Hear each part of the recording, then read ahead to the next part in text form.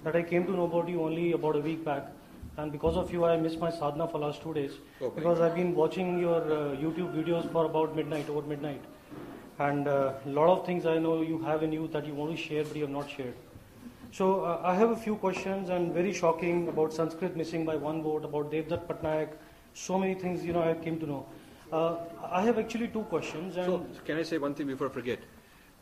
I want everybody's email IDs and yours, because I have a list I'll put you on for discussion purposes. We cannot take all the questions today, but the thing I want you to do is, if you give me your email ID, I'll put you in my discussion, and it's like a satsang, an online satsang. We have 5,000 members, and every day people asking questions, and I'm giving answers, and others giving response. So it's on these very topics online. So please ask the question, but the other items you're doing, and now, is there a sign-up sheet going around? Mamta ji, is there a sign-up sheet? Okay, so the sign-up sheet is going around. You must sign up. All I need is your ID. I don't need phone number, address, or anything, just your email ID. So my specific question is basically, you talk a lot about Abrahamic religion, especially about Christianity. Maybe it's because you're from US. Is it that the danger of Islam is less in India? We know the socialist and secular is itself a problem in India for whatever reasons. And similarly, where I actually struggle is with the Advaita versus Dvaita philosophy. Within Hinduism itself, which is probably, a bone of contention, especially this Advaita philosophy from Abrahamic religion to the Hinduism, the Sanatana Dharma. Thank you. Sure, thank you very much. I think Islam is a very serious threat, and if you go to Delhi, the biggest digestion going on is into Sufism. There's a huge digestion into Sufism, very fashionable, and people are sort of lost and thinking it's same because the Sufi said this and the Sufi said that. So this person who hosts the Sufi festival in Delhi, he's a Nawab something from somewhere, and so I met him, and he's talking about how this is the real Islam. So I said, can you have the Sufi singing and the Sufi festival in the Jama Masjid? And he was stunned, because it's banned, Sufi music is banned in the mosques. Okay, you can't do it in Kaaba, you can't do it in Saudi Arabia, you can't do it in the Jama Masjid. So I said, how can this be the real essence of Islam if the Islamic house of worship bans it? Or is it just an export variety for Hindus to be brought in?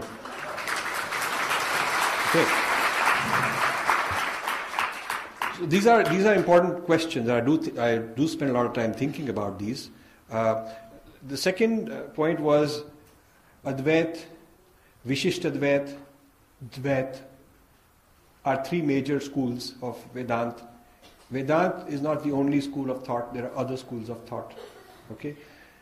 Now, philosophical differences is because I have had a certain enlightened experience, and in my enlightened experience, I have a way of explaining it, expressing it to you. You had your experience, and you have a different way of explaining it. Our tradition does not want to exclude or to, say that this is considered blasphemy or any of that. So people are allowed to teach their experiences, and it's like a free market. You can choose this thing or that thing, whatever you feel like. So I do not think, if you read my book, Indra's Net, The Philosophical Unity of Hinduism, there I show the unity based on certain very deep concepts which are shared by all of these.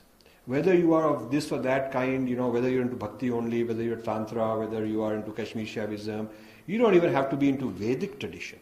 I happen, but there are so many traditions that are not Vedic oriented. There are deep philosophical unifying concepts which I've explained there. I think our problem is not the diversity of views and paths. The problem is that we are not really understanding them properly. And there's also a short-term mentality on the part of a lot of the organizations and teachers. So I think as people learn more, we will circumvent this issue, because for a long time, we didn't have a problem. There's no war going on. There are people you could convert to another within Vedanta kind of tradition. What is different now is that these Abrahamic religions are based elsewhere. Their power structure is based in a foreign country. They're like MNCs, multinationals, with a branch office here, and they are calling the shots from somewhere else, sending the funds, getting training, appointing, a branch office manager here and there, and they have a political motive. Their history of expansion, both in the case of Christianity and Islam, it was not a tradition expanding separately from the king and the ruler, but combined. It was part of imperialism, conquest, expansion. That is how the religion expanded. So the very concept is linked with political hegemony and political oppression also. That is what we are facing now.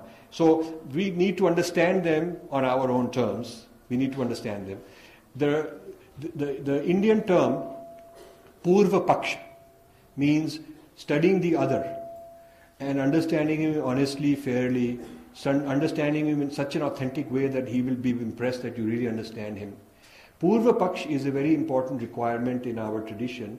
The people of one Vedanta would do Purva Paksh and the other, they would do Purva Paksh with the Buddhists and Mimamsa and whatnot. So they would do Purva Paksh with different philosophical systems within the Indian subcontinent. When the Christianity came and Islam came, we should have done Purva Paksh on them. And we should have then become very clear. So when you do Purva Paksh, you understand the other. It's like comparative analysis. That's what Purva Paksh is like. And then the response you give is called Uttar Paksh, which is your rejoinder. So our ashrams and temples and centers of learning should have centers of Purva Paksh of other faiths and Uttar Paksh. That is what I'm trying to do, but this I'm trying to get it installed in various establishments. That is the starting point of trying to protect ourselves. Jai Gurudev, I'm breaking my silence. Sir, my question is, how do you see the effect of FDI on the conversion? Because in South Korea, 40% of the conversion happened after FDI. So how do you see that? What FDI? Yeah. Okay. Yeah. South Korea went through a very rapid conversion. It's very interesting, and people think that we survived 5,000 years, this and that. We can't be so complacent. The sleeper cells of evangelists and various other kind of foreign excesses are very aggressive, and they've been buying a lot of land in India, training a lot of our people, and so they are expanding more than we think they are. I think FDI is a separate issue one has problems with on its own rights. I mean, even in terms of are we selling out our assets, are we selling out the capital, we are going to all become employees of some foreign companies, then we might as well, it's like the East India Company used to own the business, we were just working for them. So Infosys is just an Indian shell, but it's a foreign majority owned, for example. A lot of companies are like that.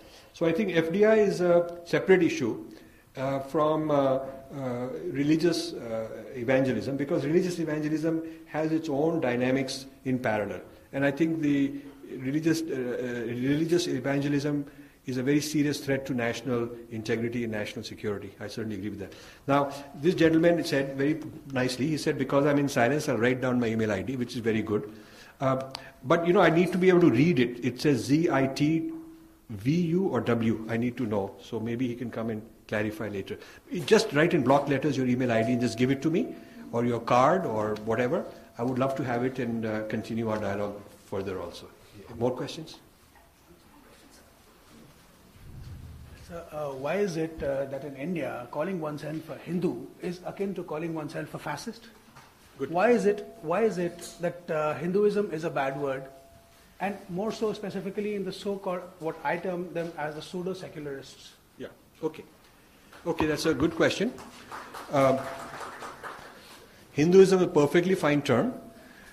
People get into this discussion that Hinduism is a new term, it was a Persian term, or this term, or that term.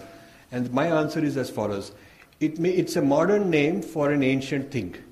The thing is what we're talking about, not how it's named. Whether you call it X, and X may have changed the name to Y, it's still the same entity. So Hinduism today is a name that represents very ancient philosophies, practices, meditations, yagnas, bhakti traditions. The substance and content of what we call Hinduism is very ancient. And this book, Indra's Net, is basically about that continuity. And so the name is irrelevant. the age of the name is irrelevant to the age of the entity. You could change your name tomorrow, but it doesn't mean you didn't exist. So we should fight it on that basis. We should not get into the argument of when the name started and all. We should say the substance of what it means, the practices and ideas that it contains are very ancient, and that's what we're talking about. So I think if you are clear yourself on the antiquity of Hinduism, what we now call Hinduism, you can defend it better. I would also say that this pseudo-secular group in India have picked on Hinduism, and they don't apply the same critiques and the same yardsticks to take on other religions. They don't do this. Why are there no women's rights in Islam and whatnot? All kind of problems exist in various traditions. It's become fashionable because what happened is during the Soviet era, they did a very good job of infiltrating Indian educated elite into a left-wing fashion. And when Mrs. Gandhi needed support from the communist parties for her coalition government, which they gave her, they did not ask for seats like we want to be railway minister and things like that. They wanted to be vice chancellors, appoint leftist vice chancellors of universities. They wanted left-wing people to be appointed in history departments, in political science departments, in English departments. They wanted to be in the history these things like CSDS and all these organizations that give grants for social sciences.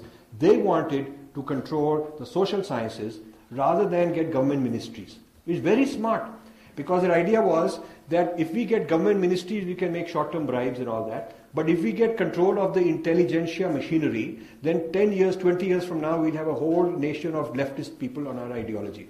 Look how it worked.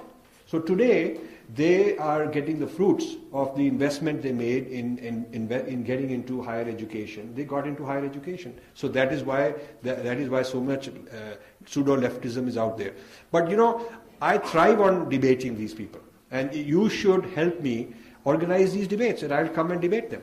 Recently I had a debate in Houston with a major Christian theologian. It's on YouTube. If you go to my YouTube channel, you will find it. It's a very popular YouTube. A lot of people have watched this debate. I go on looking for people that I can debate who are intelligent, who are well informed, and we must do it on camera, and we must put it on YouTube. So I'm looking for leftists all the time in India to debate.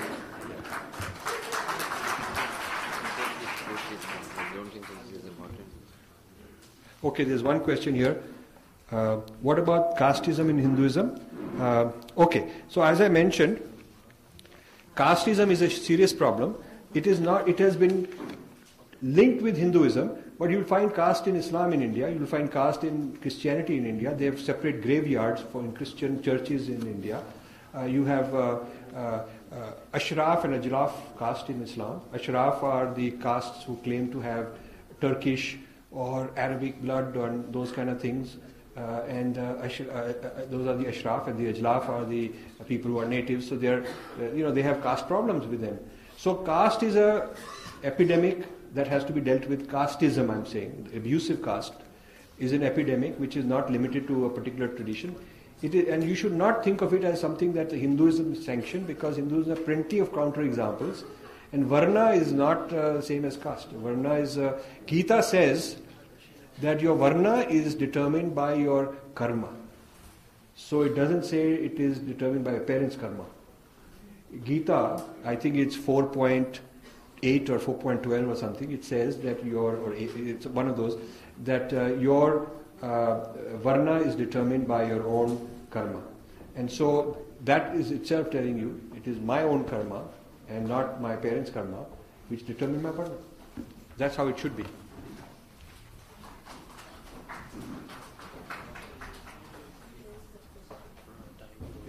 One more.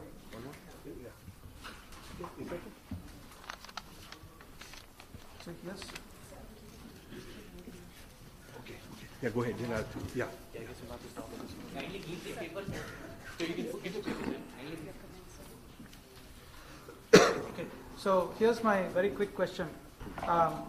Sir, I have a secular friend who went to a yoga class and he refused to say Om during the class because he did not want to be religious.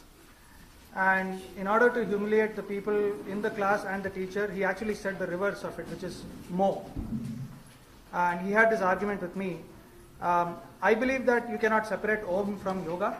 But how do you actually have a sensible discussion about this with somebody like this who is, and where do you begin so you can make an impact I'll tell you.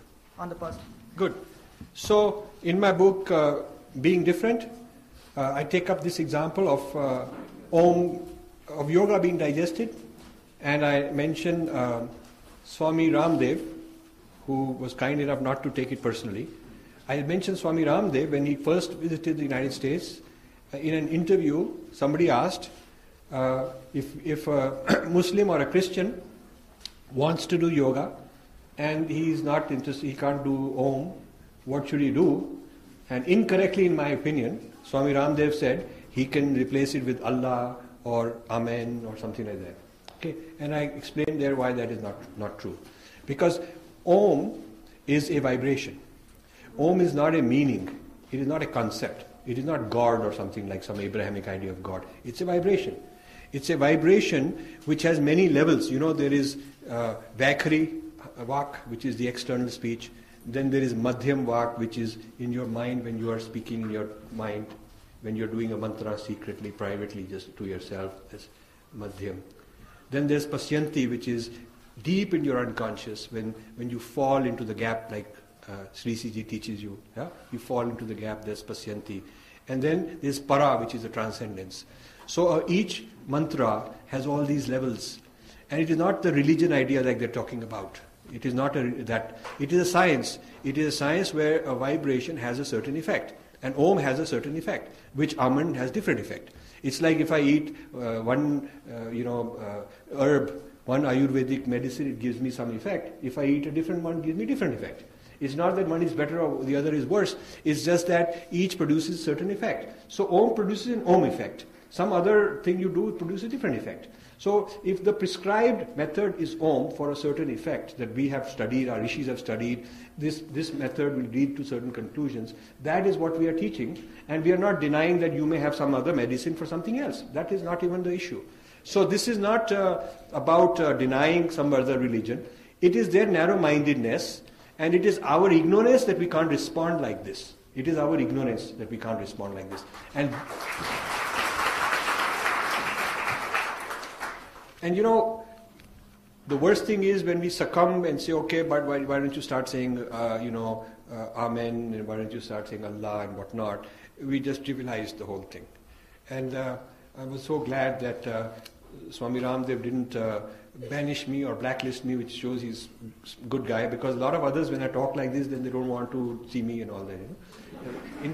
In fact, he invited me to the Astha channel. We had a 2-hour long discussion. It is on the YouTube. Wonderful, wonderful discussion we had. And he's very open about it. But now, he is very clear on the yoga is Hindu. He's very clear now.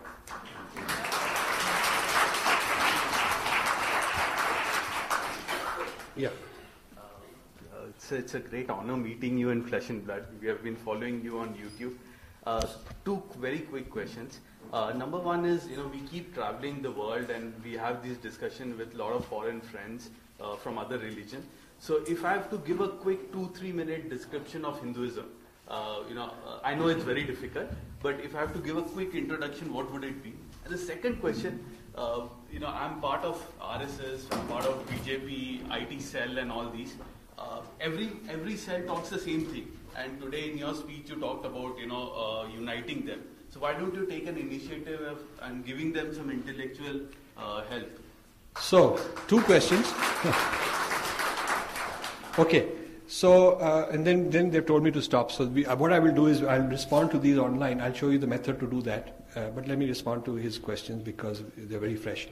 So the second one was why don't I help them? The second one is what is Hinduism in a nutshell. So if you go to indrasnetbook.com, indrasnetbook.com, it is, and also beingdifferentbook.com, both these books. Some excerpts are there, table of contents are there, overviews are there, a lot of these discussions are there. And this idea of how I explain dharma in a clean way, in a simple way, as an open architecture. I call it an open architecture, which has many, many things inside it, but they have to conform to this open architecture. There are certain rules. You cannot be somebody who's trying to sabotage the architecture. Like in an internet, you can have lots of diversity. They are welcome, but they have to practice mutual respect. Otherwise, they're sabotaging, and then you have what do they call these antiviruses that will get rid of those guys. So Hinduism is like an open architecture web or network, which has always invited lots of different kinds of thinking. But in this description that you can read, I explain what is the common properties, what are the common qualities that these different things must have in order to be members of this very loose open architecture. And this keeps us flexible, it keeps us mobile, it allows us to change, and so on. Now the second, so please do read that. The second question is, why don't I do something to unite? The point is they have to invite me, I can't just sort of force myself in. And these organizations are very conscious about their boundaries, their leaders, and they don't want an outsider to come, maybe, Now, Sri Ji is so confident, he says, okay, Rajiv, come give a talk. Now, a lot of others are not like that. They're scared, they're threatened, they don't know what yeah. Because you see, you are smart enough, you are sufficiently grounded, you are sadhaks, and so you can figure things out, and you have a mind of your own, you can decide, and that makes you even stronger. And that is what a healthy organization would be like. But not every organization is like that, and it wouldn't be right for me to go and push myself in. And the political ones are even worse. They are so much turf conscious. They're very turf conscious. This is a serious problem we have. So that is where we are. What I want to say is this. Please leave your email ID. The following will happen. When I get back to the US, which is March 1, I'll have somebody type all this, and we will put it. You will get an invite to Rajiv Malhotra discussion. You have to click and say yes. You have to. Otherwise, you can't be in. If you are in it, then you are part of the daily satsang. These questions and many others like this across the spectrum we are addressing. And I want to close by thanking all of you for taking the time. And,